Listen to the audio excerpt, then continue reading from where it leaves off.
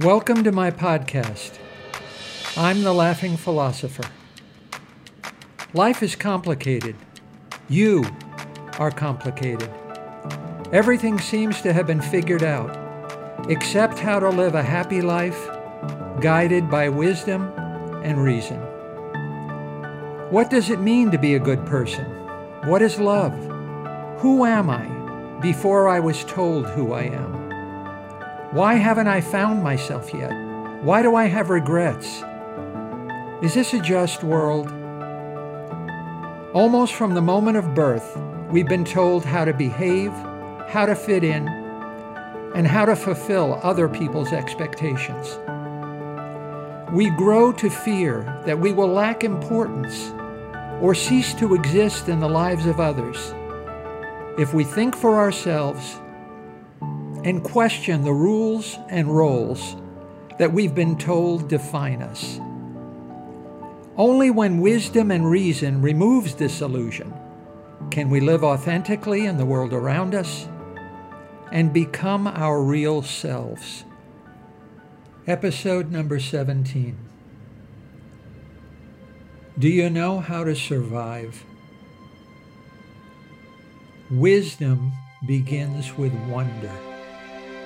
Have you ever wondered about survival and what you really need to survive?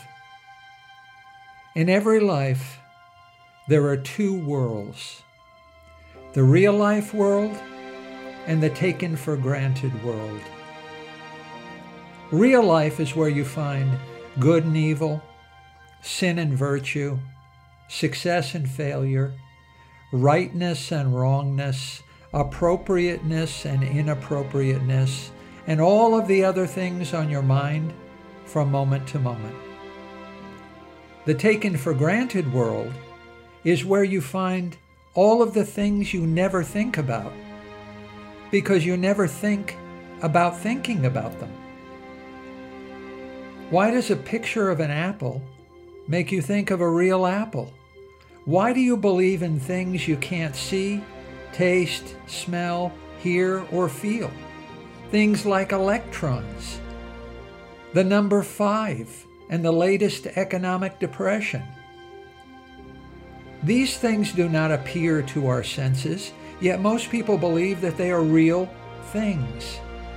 Survival is one of these taken for granted things you never think about, despite the indisputable fact that every beat of your heart is governed by it. Survival is an extraordinary skill, not like any other skill found in nature, because it cannot be taught. Survival can only be learned. Survival is more complicated than you think, because you are more complicated than you think. You, the whole person, is to you the observable person as the whole universe is to a single atom. My mind to me is a kingdom. I am my world, said Wittgenstein. Yet 3 things are necessary, really necessary, for you to survive: sustenance, social relations, and philosophy of life. Sustenance is necessary to survive. Outrageous inventions become comforts, comforts become conveniences, and conveniences almost instantly become necessities. All of the material comforts and physical conveniences that we can't seem to get enough of, but that we don't really want or need, make you and me who we are. We believe that our way of life is the only correct way of living, and that other people and cultures are not just different, but wrong, and must be revised upward like a hammer on an anvil. But sustenance is more than craving material comforts, just as life is more than food.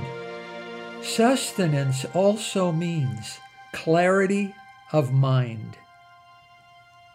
The mind manufactures reality. Reality is constructed in the mind. But at first, the mind is confused. The mind believes that reality is out there, separate and distinct and independent of it. The mind believes that reality exists even if there is no mind to perceive it. The mind is alienated from itself. Still, in time, just as grass becomes milk, the mind recognizes that reality is a product of the mind. The mind appreciates reality as its own creation. The mind understands that reality and the mind are one and the same. The mind is finally reconciled with itself, like a reunion between mother and child. The mind perceives reality as clearly and completely as the mind perceives itself, just as if the eye perceives itself in its own field of vision. Then does the enlightened mind perceive reality as it truly is, and not as the unenlightened mind wishes it to be. Are you feeding your mind truth or illusion? Are you seeing your life as it really is? Social relationships are necessary to survive. You may be born a biological male or biological female, but you are only a son or daughter as a social being in the social world. Even your identity, the self, is socially constructed. You are not who you think you are, and you are not who I think you are. You are who you think I think you are. The human self is a social self. There is no I without thou, and no me without we. You cannot survive except as a social self. You were dropped in society, but you can't drop out. It's too late to be an individual, to think for yourself, and too dangerous. Jesus tried, and Jesus wept.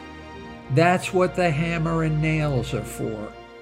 I know who you think you are. You're wrong. That's not who you are. That's who you were told you are. Who are you before you are told who you are? Two relationships, and only two relationships, really matter. Your relationship with other persons, but also your relationship with God. Everything that can be thought can be said, but not everything that can be said can be thought. Of these inscrutable things, we must remain silent. Take God. The 5 defining characteristics of the Jewish, Christian, and Muslim omni-God are such things, things which can be said but not thought. The omni-God is omnipotent or all-powerful, omniscient or all-knowing, omnibenevolent or all good, omnitemporal, neither time-bound, and omnipresent, nor place-bound. These essential features of God may be spoken of, but cannot be circumscribed by the mind. The mind cries out to the universe for meaning. But the universe is indifferent, and our cries for help are absurd. We struggle to comprehend God's meaning, God's essence, but heaven's divine grasp exceeds our human, all too human reach. All we can speak of is what God is not. This is all we know on earth and all we need to know. God is not left-handed. God was not born in the month of April. God does not love to drink coffee and eat chocolate and does not detest broccoli. I am these things. God is not. God is a residual category of uncreated matter made up of essential traits and defining attributes that are left over after we reject everything that God is not. These residual qualities, things we can speak of, but things which cannot be thought of, amount to saying nothing at all. These things are unfathomable and are best left unspoken and passed over in silence, said Wittgenstein. Are you and God strangers? Will you even know Him when you see Him? Philosophy of life is necessary to survive. What in the name of the Omnigod is your problem? You didn't choose to be born. You didn't choose to be born free to choose. You couldn't even choose not to choose. You were born free, yes, but free in an iron cage. Said Rousseau, man is born free, and everywhere he is in chains.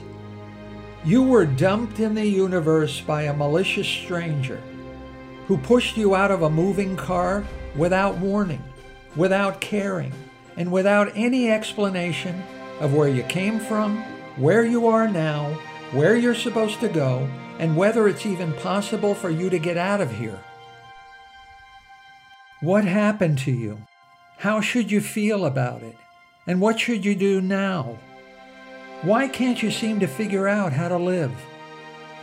Maybe you can't get there from here. Maybe you are stuck at the end of a dead-end street. Maybe your life is a soliloquy with no purpose, and you are stuck in a conversation with yourself you can't get out of. Maybe this room has no exit, and the only way out is the way you came in.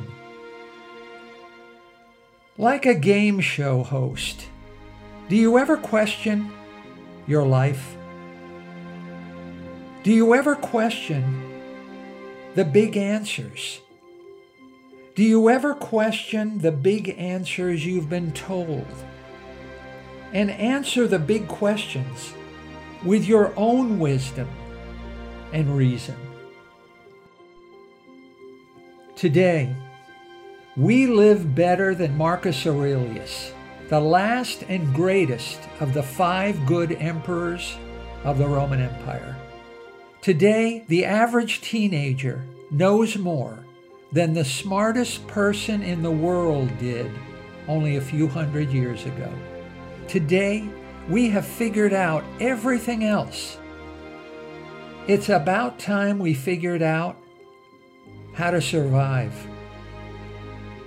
It's about time we wake up from the dreams behind the lies we live by. Do you know how to survive? Isn't it about time you learned?